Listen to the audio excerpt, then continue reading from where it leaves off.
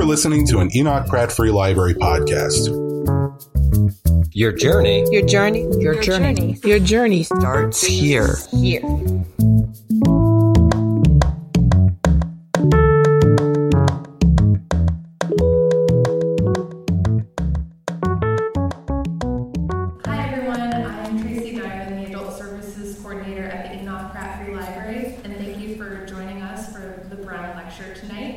Tonight, we're thrilled to have Crystal Wilkinson discuss her book, The Birds of Opulence.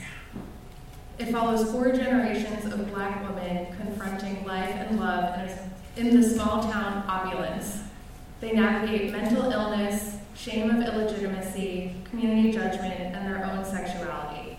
As the members of the youngest generation watch their mothers and grandmothers pass away, they live with the fear of going mad themselves. Crystal Wilkinson is the award-winning author of The Birds of Opulence, Water Street, and Blackberries. Nominated for both the Orange Prize and the Hurston Wright Legacy Award, she has received recognition from the Kentucky Foundation for Women, the Kentucky Arts Council, the Mary Anderson Center for the Arts, the Fine Arts Work Center in Provincetown, and is the recipient of the Chapin Award for Appalachian Literature. She and her partner own Wild Fig Books and Coffee, which is located in the North Limestone neighborhood of Lexington, Kentucky. Crystal will share from her book. We'll have a public Q&A where we ask that you wait for the microphone so everyone can hear, and then we'll have a book signing with our friends from the Ivy Bookshop in the hallway. So please give a warm welcome to Crystal Wilkinson.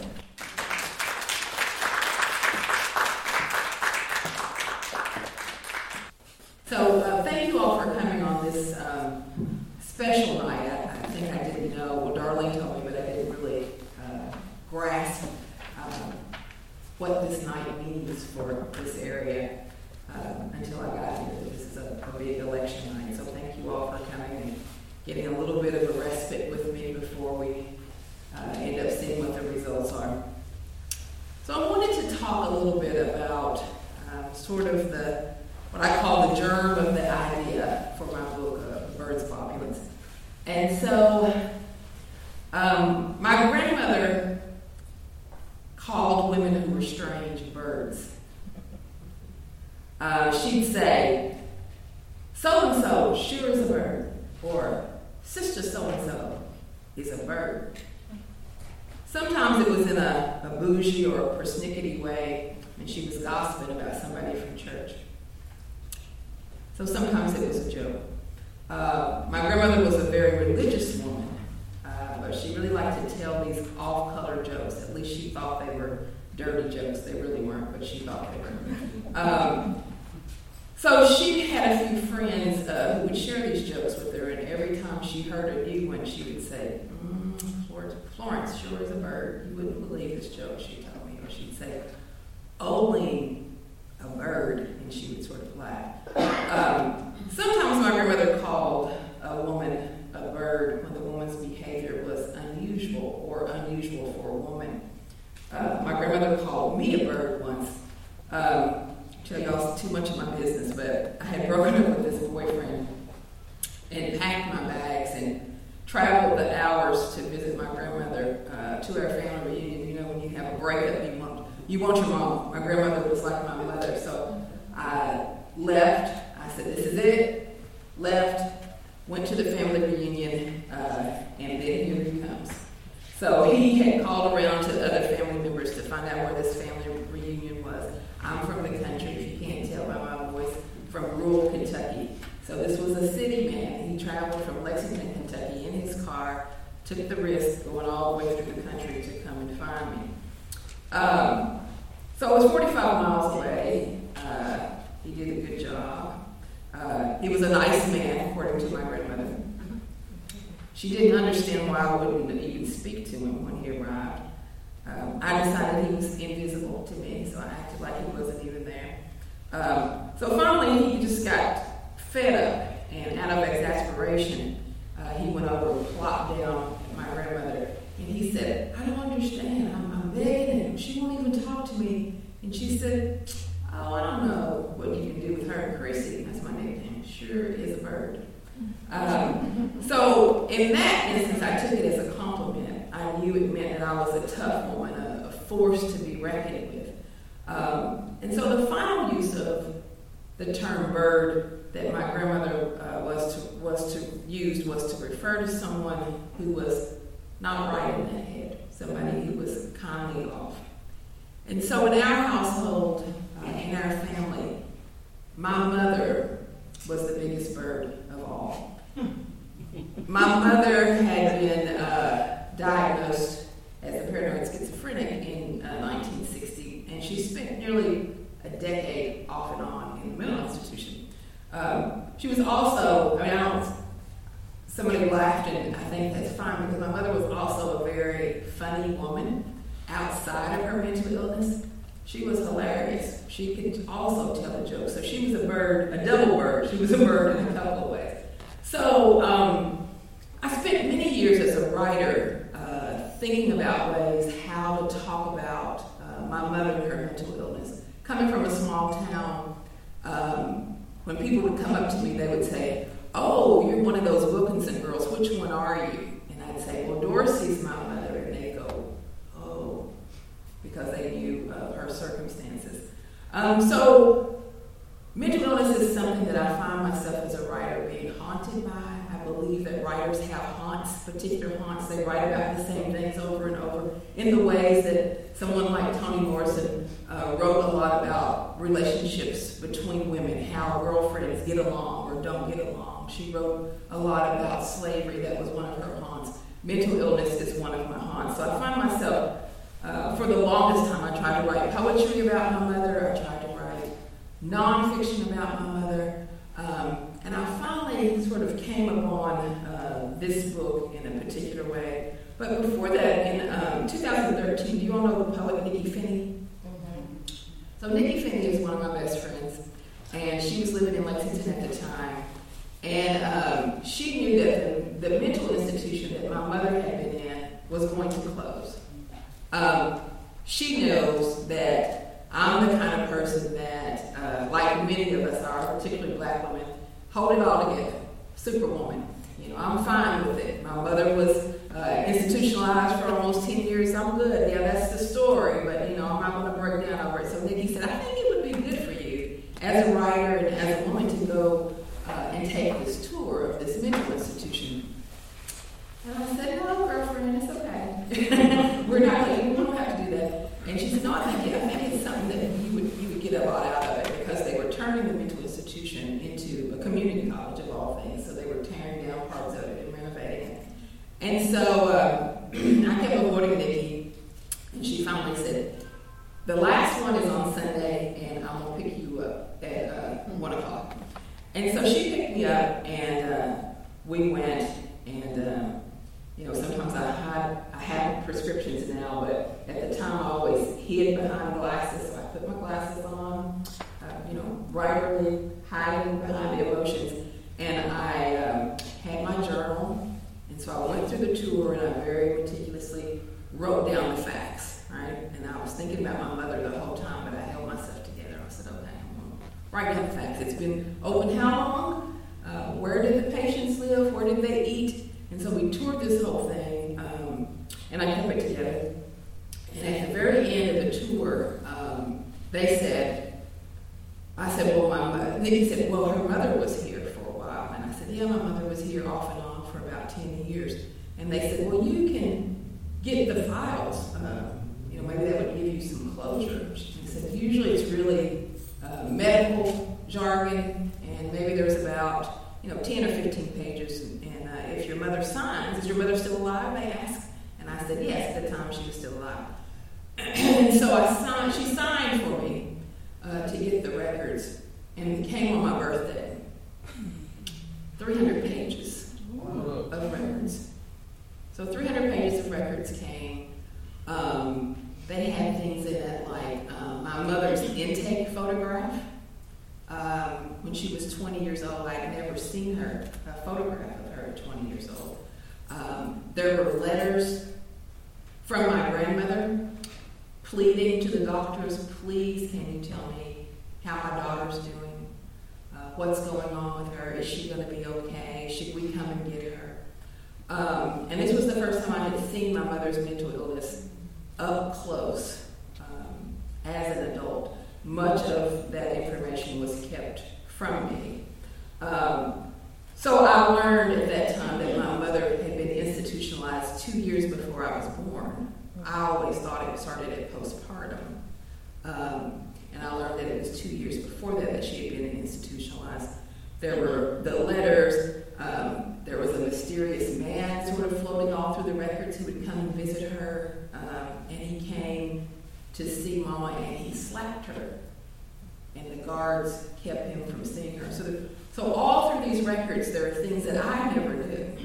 Secrets. So my grandmother had passed away by then. My mother at the time was still alive, but she too would pass on. So what I surmised from that were things that I already knew, that Black people don't talk about mental illness. That was something that we never talked about. At times, my mother was invisible, even at the kitchen table, even though she found medication that worked, and she was functional, and she had a job, and she was doing fine. My grandparents raised me because of fear. Even though she seemed to be okay, they didn't want to leave her there.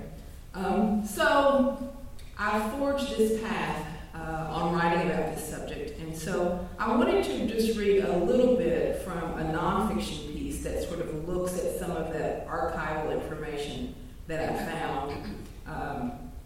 And then I want to read to you a little bit from Birds of Opulence. But most of all, I'd like to have a conversation at the end, if you all are open to that. I'm fine to, you can ask me any questions, but I'd like to have a little back and forth about what you all think about mental illness and how we deal with it in the community. So this is a piece called The Magical Fork and the Milk Trick, which is going to be in a nonfiction book that I'm working on about my mother. Mama's first nervous breakdown began with a magical fork. 2 years before I was born, while sitting at the kitchen table with my grandmother and my aunt, Mama announced that the tines on her fork had spread as wide as a grown man's hand, and that the fork no longer fit inside her mouth. My grandmother and my auntie held up the fork to the light so that my mother could see that it was just an ordinary fork. In fact, the very one she had just eaten supper with, but Mama refused to believe it. There's something wistful about this story, the 3 Black women who would shape the woman I would become, sitting at the kitchen table, my grandmother and auntie trying to deflate my mother's illusion of the magical fork, my mother resolute in her explanation. As Black women, as country women, I'm sure they were already trying to find ways to say, hush, already trying to bury the fork story, whispering to themselves that nobody has to know. I conjured my mother that evening as a sultry 21-year-old with her long sable legs crossed, her eyes already a little crazy, Granny and Auntie's lips pursed with worry, all 3 women already pregnant with secrets. My grandmother said Mama never acted normal again. Back then, my grandmother said, Dorsey spent a great deal of time sitting around like somebody with the blues. August 8th, 1960. The photograph is black and white, but I imagine her dress yellow or pastel blue. Her bra strap peeks out from her scoop neckline. Her features are sharp and asymmetrical, her neck bones thin. Her face gaunt, cheeks shiny with sweat or tears. It is the hottest day of the year and her hair is a mess of curls. The photograph is worn, but I see my daughter's face. Her stubborn mouth, that familiar nose. Through her eyes are rimmed in dark circles. There is undeniable mystery and beauty and fear.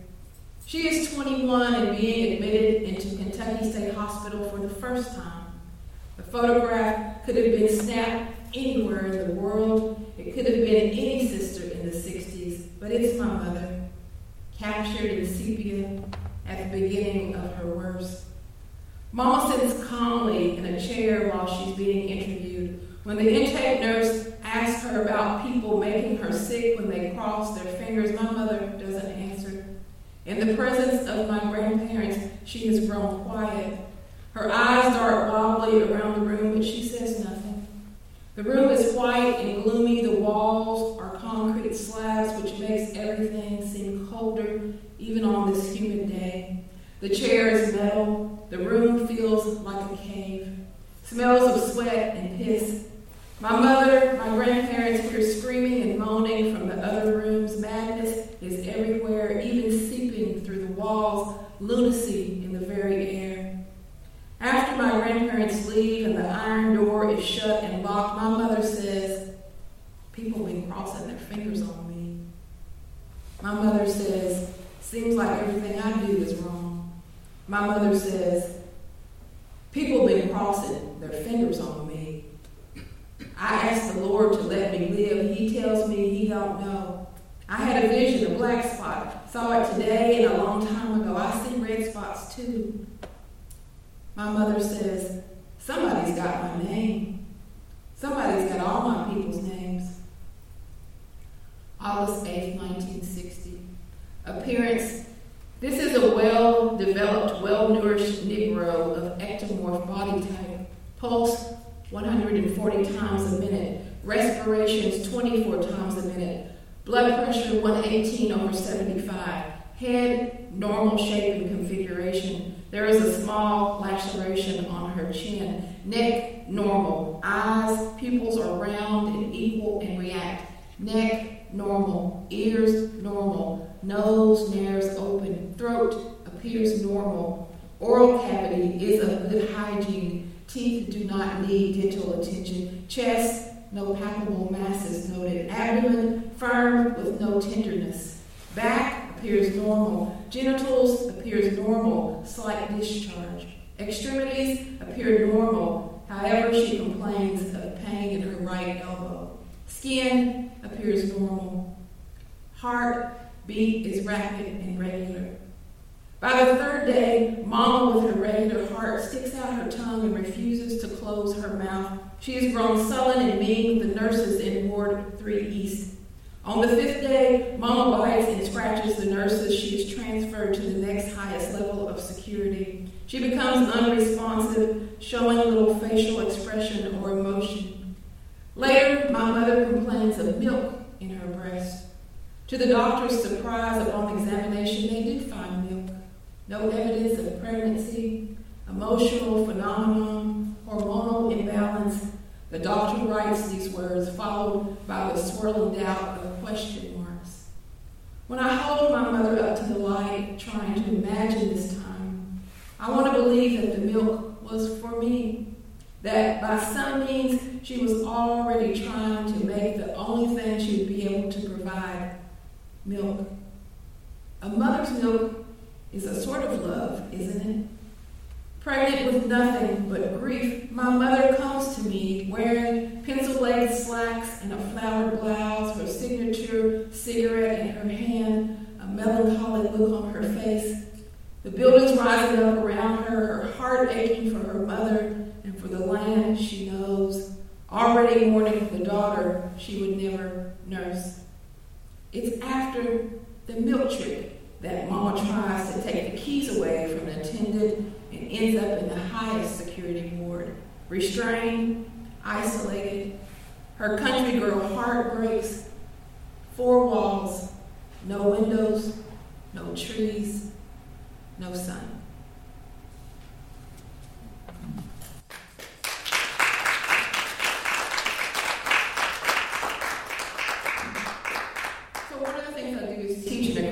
Program, and I always tell my students to go to the White Hot Center. And so, using the archives that I pulled from those 300 pages, everything that I read that she said, or those descriptions of her, were actually inside those documents.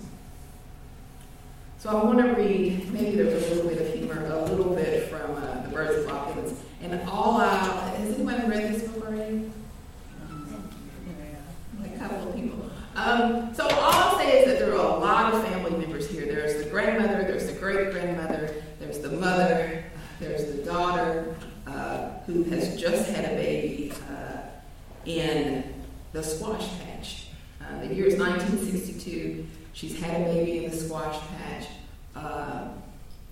She's married. Her husband Joe is there. So all of this family is together. And the grandmother, who's the matriarch, decides that it's a great idea to have company come over because everybody does what she tells them to. And so she says that we need to have the church people come over. And so this is the scene that happens. Right before this, they can tell that something is going on with Lucy. She doesn't really want to breastfeed the baby.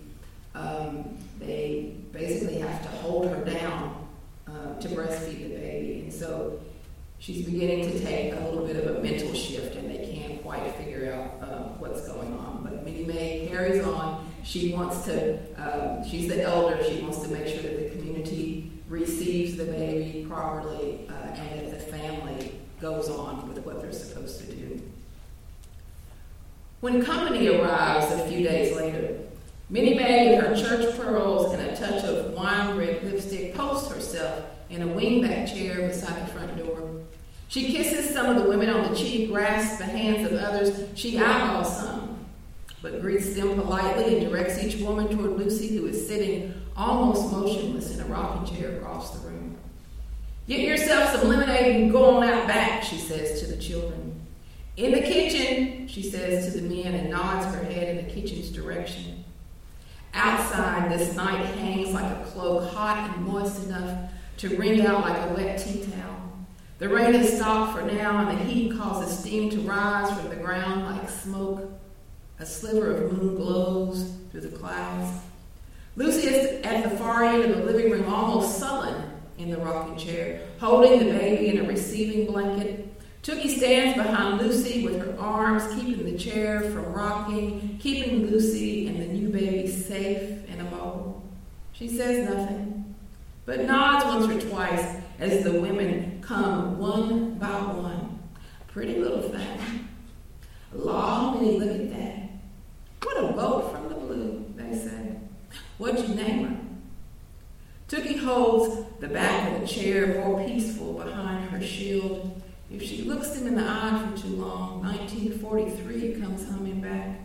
She's a long-necked girl again with her belly 6 months swollen, cast out of the church choir and told she can't talk to her friends. Shame washes over her still. Back over Tookie's left shoulder through the haze of insects drawn to the porch light, Kiki is playing in the yard. He's been joined by one of the Jenkins boys, and they're running around the poles of the clothesline. German chocolate cake, lemon meringue pie, pimento cheese sandwiches, sugar cookies, mints, and peanuts. Joe, her husband, has moved the furniture back to make way for the crowd. Children turn noisy at the sight of dessert and are quickly shooed out into the backyard by their mothers. Girls go wide-eyed at the baby. Boys sneak extra cookies or a paper cup of lemonade and clap the back spring door behind them. Lucy rocks the baby, answers the same questions a blue million times, hears the men's voices ebb and flow in the kitchen. The house is alive with sound. She grins when she hears Joe's words rise and fall in the talking. "Go fishing for too long," he says. "No, he ain't up all night." "I know you're right, man. I'm telling you." "Girl, how'd you do it? How'd you survive that field?" women her age ask. Some of them she hasn't seen since high school. Woman always does what she has to. Lucy finds a chortle somewhere inside to make light, but even while she's throwing her head back, it sounds to her like some other woman's laugh rising up out of her chest. She places a hand on her throat just to be sure. "Where's that man of yours done run off to?" one of the women asks. "He ain't run no further than the kitchen," Lucy says, and cocks her head to listen to the men. "Ah, there it is." Joe's voice soothing her, even far off like that, rising up and going down low out there in the kitchen. Lucy thinks of Joe's deep laugh, his tender whisper in her ear, the deep growl of his snoring. Her hand a little shaky, Tookie steps forward and takes the baby clothes bottles and pink-wrapped gifts from visitors and places them on the coffee table. She refills the lemonade and piles more sugar cookies on a serving platter before she returns to safety behind the rocking chair. Some of the women stare, Lucy in the rocker holding that baby and looking off into the air at nothing in particular, and Tookie, her mother, with her hands gripped tightly to the back of the chair and her head dropping every time anybody tries to catch her glance. It's an odd sight. Both doors have been opened enough times that the flies are starting to settle in the house. Two of them are taking turns landing on the baby's cheeks and eyes. Others are swarming around the pie. A yellow jacket buzzes through the living room and gnats fly around the lemonade. One hums in Lucy's ear. She turns her head but doesn't even swat at it. A fly lands on the baby again, feasting on the corner of her eye. The baby blinks. Lucy just watches the fly rubbing its front legs together, a tiny hungry tongue. Tookie reaches in and shoos it from the baby's head. The fan in the corner of the living room blows hot air around. A few more men have joined the others huddled in the sweaty kitchen, where they find Joe Brown on the floor under the table, repairing a wobbly leg. "Congratulations, put her there," one man says, pulling Joe to his feet and shaking his hand. "She done dragged me over here. You know how the women are," another says. "How you doing, Joe, man? You getting any sleep?" Joe Brown shakes his head, swipes his brow and his neck. "You know how the women are," he's thinking. The men are still talking and laughing, but Joe isn't listening fully. He wants to answer back, "No, I sure as hell don't know how the women are." He knows the man wasn't expecting a real answer. Men pat him on his sticky back. His silver-tongued beginnings are almost forgotten. They nod at each other with this thought in their minds. It's only when he talks fast or calls up some city-fied story that they remember where he's from.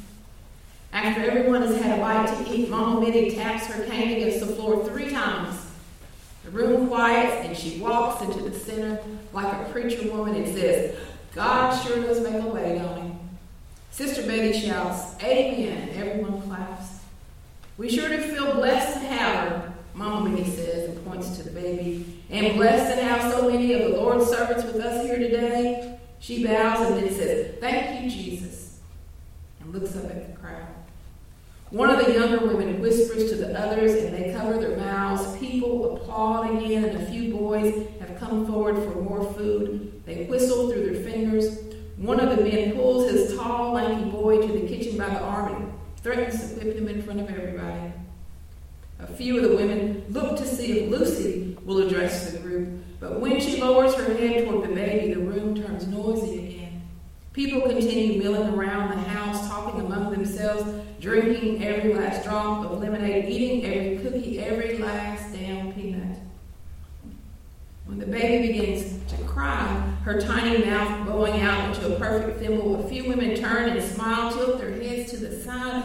One of them says with delight, "Ain't that the cutest thing you ever did see?" But when the baby reaches a full, soft cry, Lucy begins a howl. Tookie rubs her shoulders, but she's inconsolable. Joe comes from the kitchen, kneels down beside the chair. He says, "Baby, you all right?" Lucy's lips are quivering, her chest heaving. She lets out a moan, cries harder, and gasps for breath. She does not stop. The crowd is now quiet again. Some of the women admire Joe's hand on Lucy's leg and feel the imaginary weight of a man's hand on their own knees. Others are whispering among themselves, "Crazy heifer." Well, if they don't, we all, they say. Lucy rocks back and forth in the chair. Tookie reaches in to take the baby. Joe strokes Lucy's knee like a man who doesn't know what else to do. But before he can intervene, before Tookie can pull the baby safely into her own arms, before Mama Minnie can cross the room, the baby rolls from Lucy's lap. Rolls like a can of lard, like a wad of fabric or a cumbersome quilt, like a rolling pin or a small sack of new potatoes, and makes a light thud on the plank floor like something being cast away. There is one wide-eyed look on every face in the room. A great communal hush rises up, and for a few seconds, no one says a word. Then all attention turns to Tookie, who falls to her knees. scoops the baby into her arms, then almost topples head first when she tries to get back to her feet. A few women grab the hands of their children, lower their heads, and leave quietly. When the front door flies open and people start to step off the porch, Mama Minnie sees a large woman from church, Francine Clark, standing at the edge of the yard holding a Pyrex dish.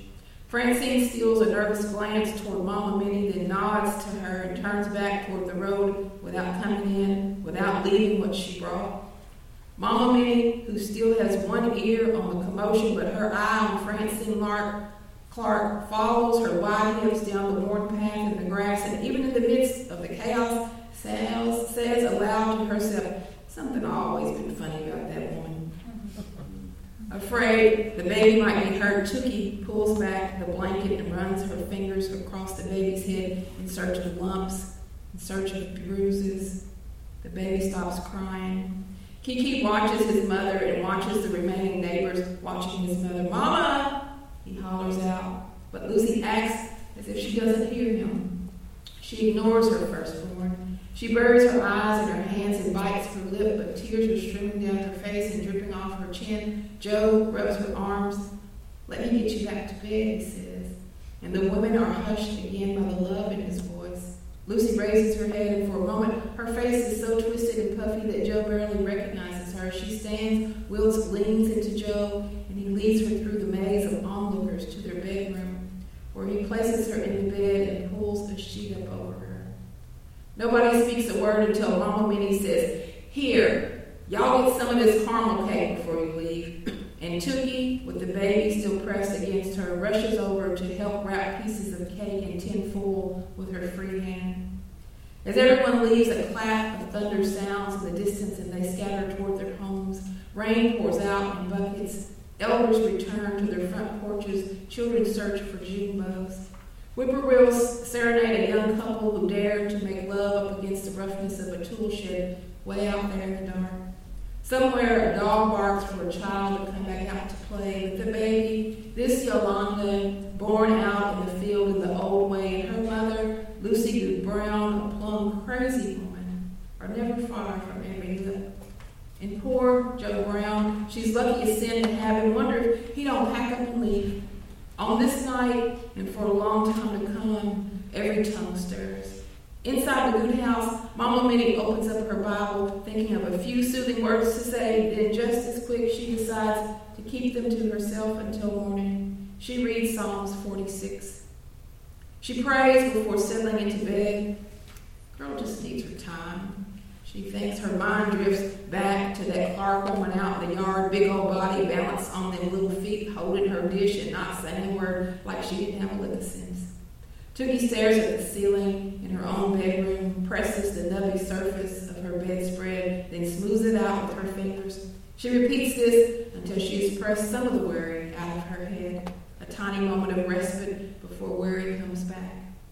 Kiki gets into his red pajamas by himself. He kisses his mother, his father, and his brand new sister before going to his room, wishing he could sleep with him.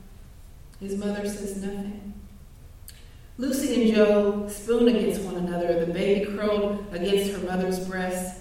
By the time the house rests, Mama Minnie has already left her burden of the day and tied up her hair and is underneath her sheets snoring. Everyone is asleep when Lucy cries again. Her tears come as easy as breath. She touches the child's face as it nurses, then pinches the baby's nostrils together. She does this as she feels Joe nestled against her back. How simple life is. Silly how it works, really. She could starve the child of air, and even Joe, who is snoring gently in her ear, would never know. She watches her daughter struggle for breath, watches her bright eyes widen until the legs kick and she lets go of the nipple. Lucy does it again until she can feel the baby trying to fling her head free. Then she releases and listens to her child settle into being able to breathe again. A hurried in and out, in, out. She listens for a long time, only the teeniest bit of panic rising in her until the baby's breath is in rhythm with her own again. In truth, Lucy can hear the breathing of the entire house, the out, the in, out, in. They are loud. big choir singing out survival in the night. Her eyes race around the room. She can smell the wildness of her own milk.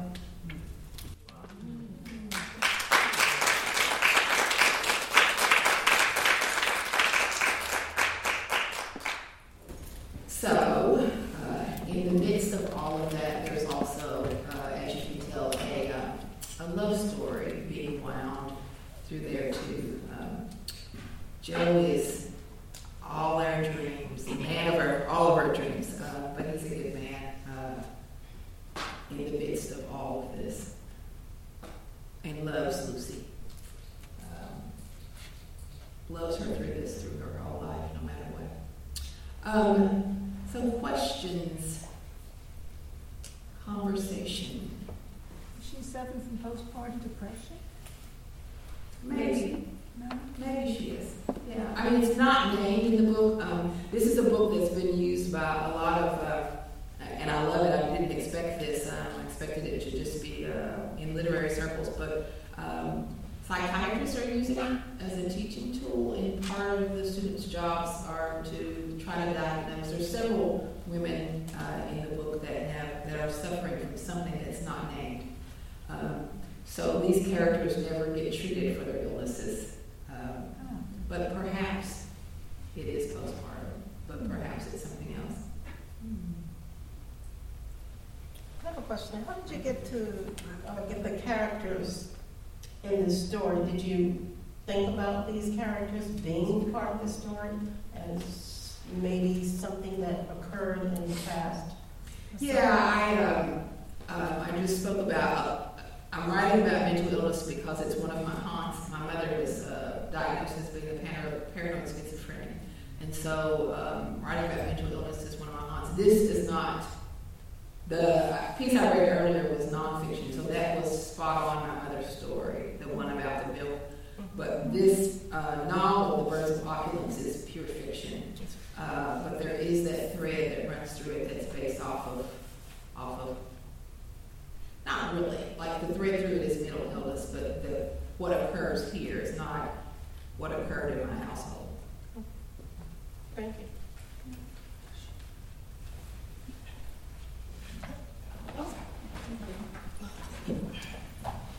Thank you. The character Joe speaks to me because you said that it's like a love story. He's there the whole time. My question, because I haven't read the book, is the enablers that are around this, the people who don't know actually what's going on, this unnamed thing. As I am in that situation with my daughter, in fact, it's apropos I'm here. She's hopefully going to get diagnosed tomorrow, if there is something. Can you talk a little bit about how the book explores people who are not suffering from something, but are in it and don't know what they're looking at? I don't know if that's part of it. Yeah, I think none of these characters know what they're looking at, and they don't try to name it. And I think this is certainly what happens. I think in a lot of communities. I'm from Appalachia, so I think it certainly happens in Appalachian communities. There's a distrust of the medical industry, and so there's an expressive distrust of any sort of mental facilities or mental psychiatrists or psychologists. Often, and I'm speaking, some of that thread is threads of truth. Like, I really think my grandparents had no choice once my mother started acting out. Her mental illness just completely took over, and they didn't know. She was unpredictable. They didn't know what she was going to do. But other than that, before that occurred, she had acted strange, like the whole fork thing was true. But they just thought, something's going on. She's having a bad day. Like she's kindly off, or something's going on with her. But let's pray. So I think it's not really a conscious choice to be an enabler. Joe loves her, and he has no idea what to do. In the end, not to do a complete spoiler, but I don't have like scenes of her going to the doctor, but she does attempt to go. She attempts to get medicine, but of course she's not taking it properly. He doesn't know. Nobody's monitoring that. The doctor doesn't keep her. Just gives her some pills, and she takes them or doesn't take them, but they don't work. And I think that often happens in isolated communities. So, me, I'm a college professor. So if I'm going to go to the doctor, I'm going to go to the follow-ups. I've got the means. I've got transportation. I've got insurance. A lot of people in poor communities, both rural and urban, like you go to the doctor, it takes you so much to get there. You have to take the bus, or you have to catch a ride. You don't know if your insurance is on or off. You have to find a babysitter. You have to get off from work, from a job that won't let you be off from work. Like all those situations, you go in once, it's not fixed because mental health is so precarious. Like you have to try different medications, so you just don't go back. Thank you. I have a lot of questions, but thank you first for the reading, because to hear your voice and sort of the inflection and the pauses on the words, like this baby in my stomach was just jumping all the time. It's very special. So I guess the easy question, or not easy, but have you ever thought about just recording the audio of you reading? Because it was just thank you. So many people ask me that, and so far, it hasn't happened. I guess I'm not supposed to talk about this, but there's not a lot of you, so it's our secret, right? So it has been looked at for a film. My greatest fear is that they'll mess it up. Like I'm excited about it, but it's my greatest fear because I don't think Hollywood quite understands the nuances of rural Black America. So I'm a little afraid of that, but I'm hoping that the new attention will allow the book to be sort of republished by a larger press, and an audio book will come with that.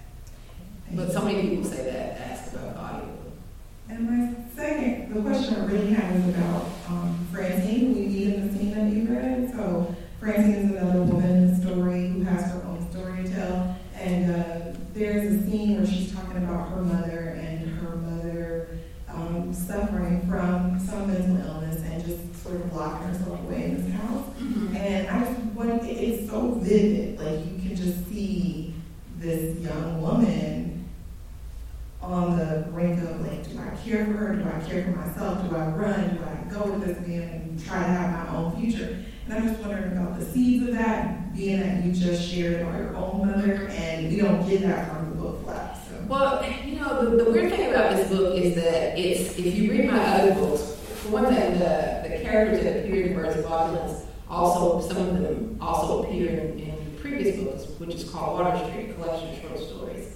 And then my first book, Blackberries, I feel like those books have more of the real truth, as far as like stories from my family, like almost directly told in a fictional way. But Birds of Opulence, it's weird because what happens in the book is totally fiction, but the rudder that runs underneath it about mental illness feels so deeply true to me. It feels like nonfiction because so much of it is true. Like the ways that, my mother was often invisible in our family. Like we'd have a family function and they'd say things like, well, Dorsey should try to move out of that neighborhood.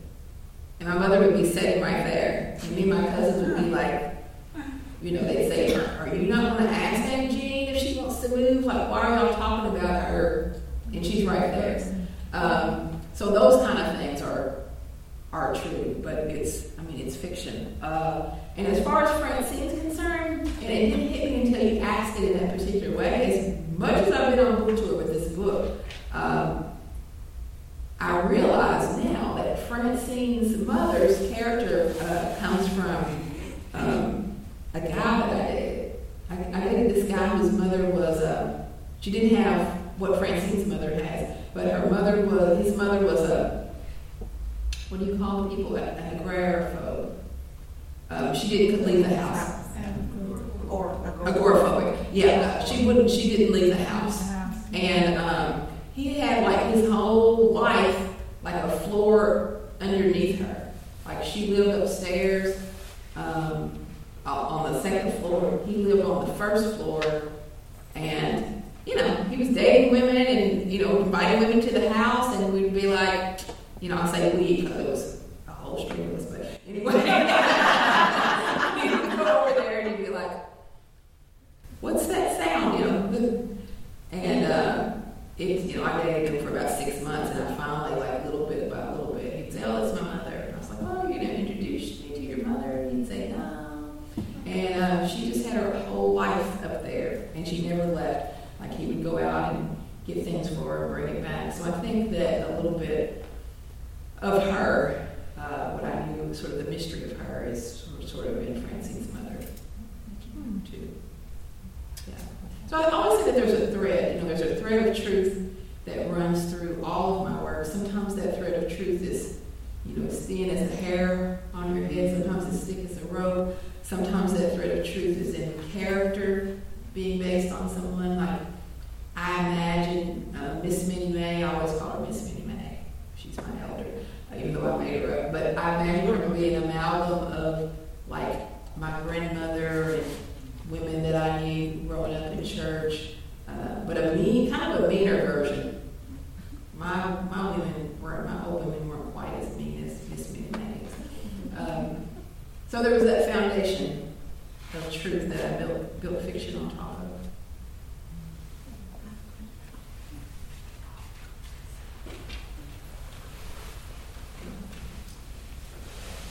Again, thank you for reading, and what you're doing was really moving.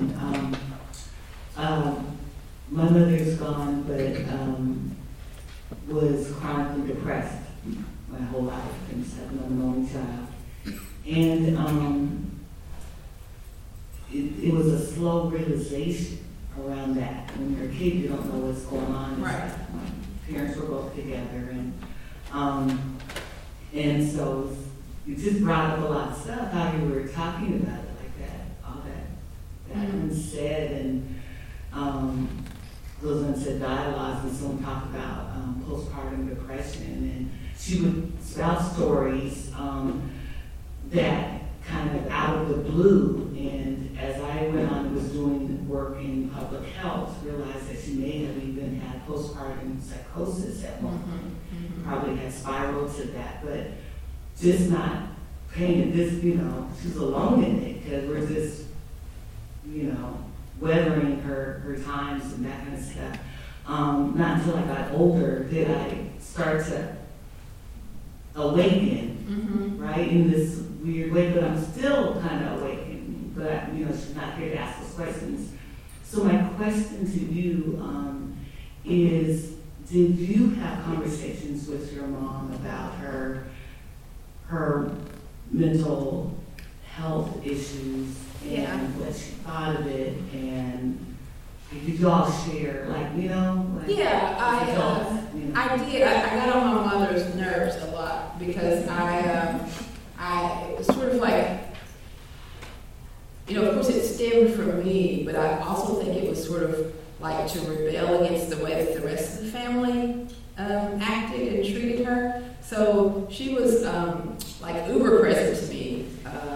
Everything that she did, even when she was acting crazy, like she got on the right combination of medicine, and she went on to live her life. She did a job, she did her thing, she remarried, she did all kinds of things. But, you know, every once in a while she would say something that was a little strange. She was very crass and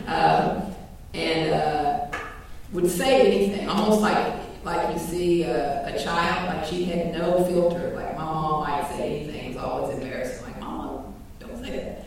But I did ask her everything, like everything I could possibly. Once she took psychotropic drugs for so long, she finally figured out that she had to take them to stay out of the hospital to be able to function. And so she took them, and they worked, and she lived a normal life, but they also wreaked havoc on her physical body. So kidney failure, exacerbated her diabetes, just, how many years? 50-something years of psychotropic drugs, including some pretty heavy ones when they were trying to figure it out at the beginning. So it took a toll on her, but we talked about it all the time. And she was very faithful with taking her medication because she didn't want to end up in the hospital again. And she knew that I was taking this tour. She was still alive then. And I told her what I was doing and that I was writing a book. And I said, well, Mama, would you want to go to look at Eastern State Hospital? And do you want to go over there? And by that time, she was on a walker. And I said, do you want to go with us? And she said, girl, why would I want to go over there? No, I don't. I don't ever want to step foot on that place again. And we would talk about it. But we talked about everything. And, I hate that she passed away when she did because she had, in her way, she said, when are you going to get that book finished about me? I said, Mom, I'm working on it. And she said, so I want to know two things. She always wanted to know two things. So, one, what kind of outfit was I going to buy for her to wear on this book tour that she was going to go on? And what picture of her was I going to use for the cover? And so, we had a great relationship.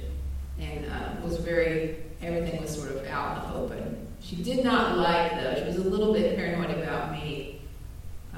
She did give me permission to talk to her psychiatrist, but she was a little paranoid about me meddling in her business with her mental health. She didn't mind me knowing everything about her physician, but she didn't like me talking to her psychologist too much, or her psychiatrist. Thank you so much for coming and reading. I'm sorry I was a little late, but I'm glad I got in when I did. I have to go ahead on and say UK is really kicking you all out in a good fashion. I threw out the names Frank, Walker, Damaris Hill, and through those two names, I came across you. I've not yet read your work, and I'm almost scared to, for this reason. For this reason.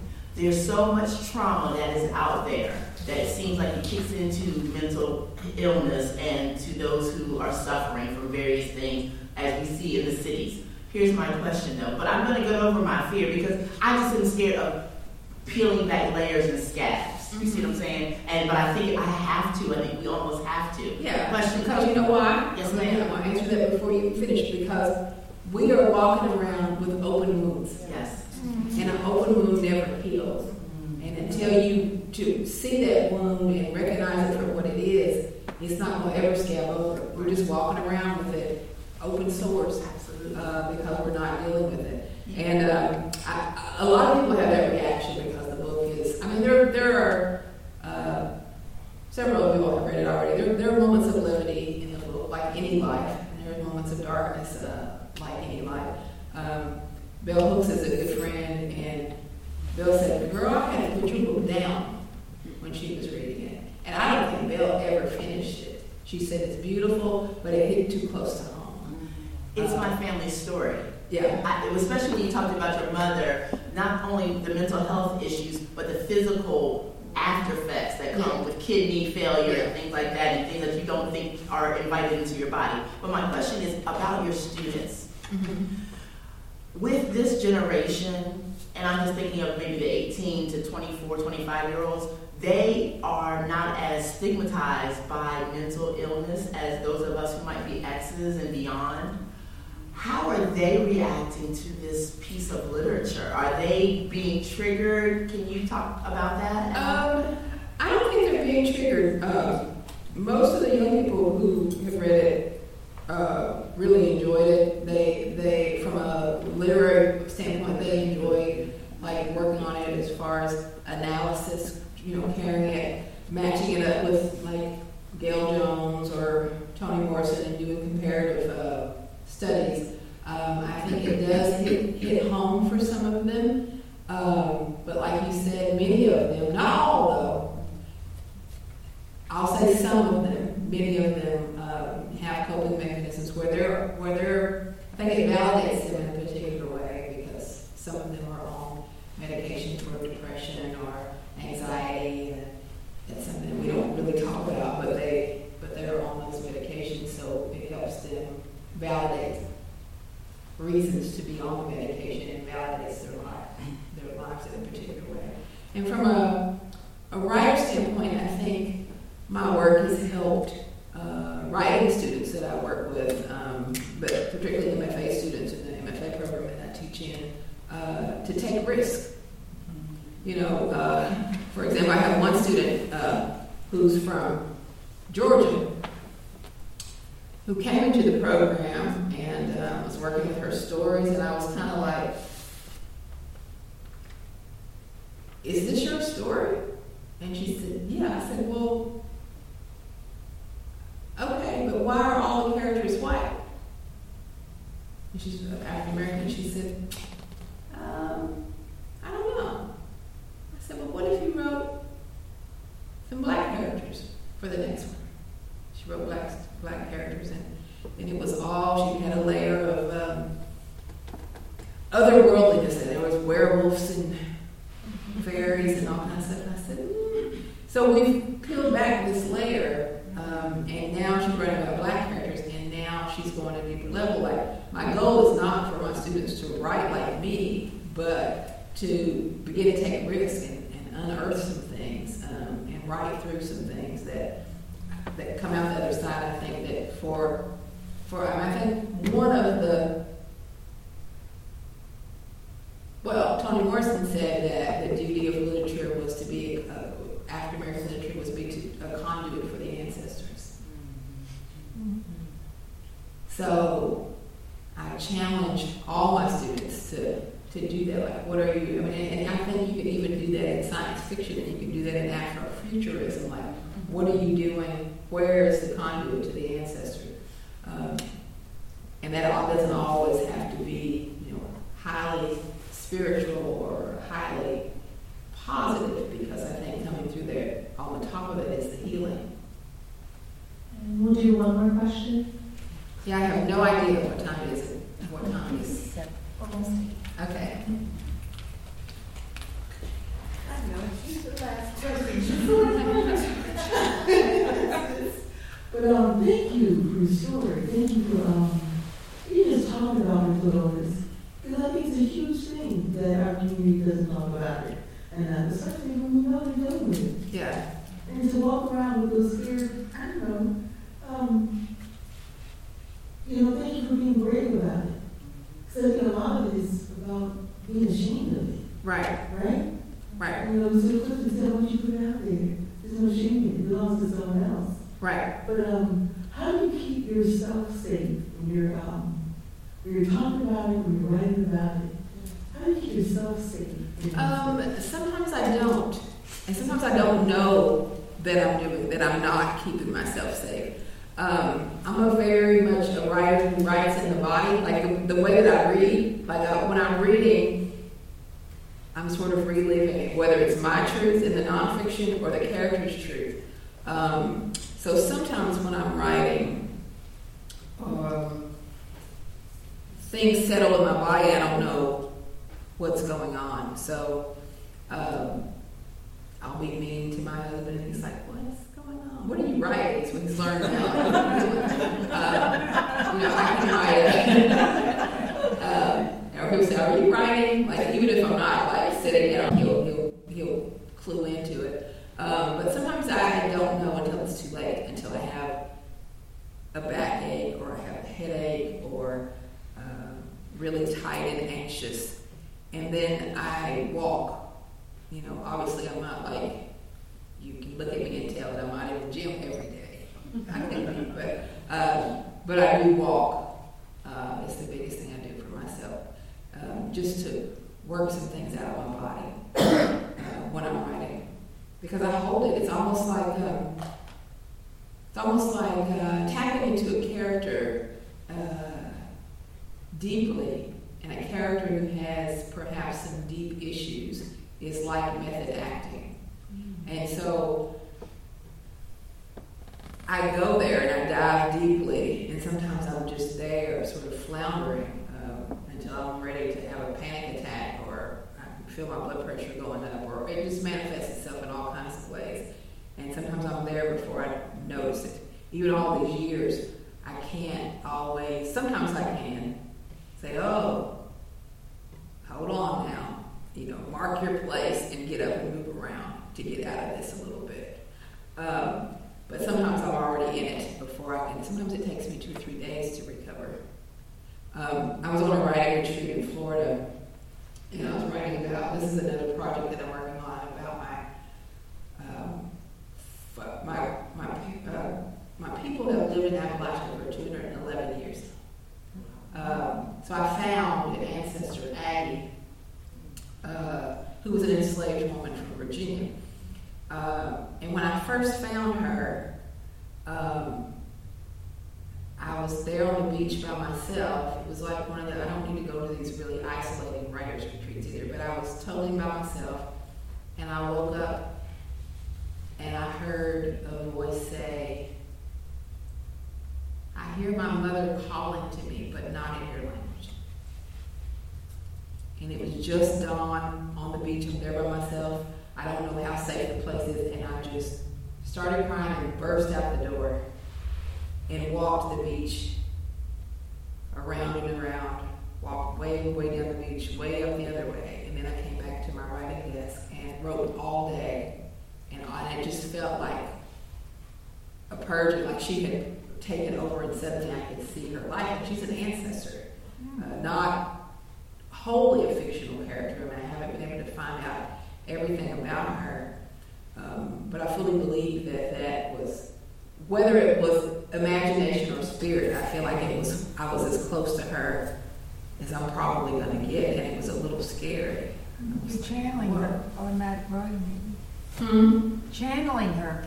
Yeah, that's what it felt like. Yeah, it felt like that. I could hear her voice. Yeah. So that happens quite a bit. Thank you so much, Crystal, for being here with us tonight and sharing. Well, thank you all so much.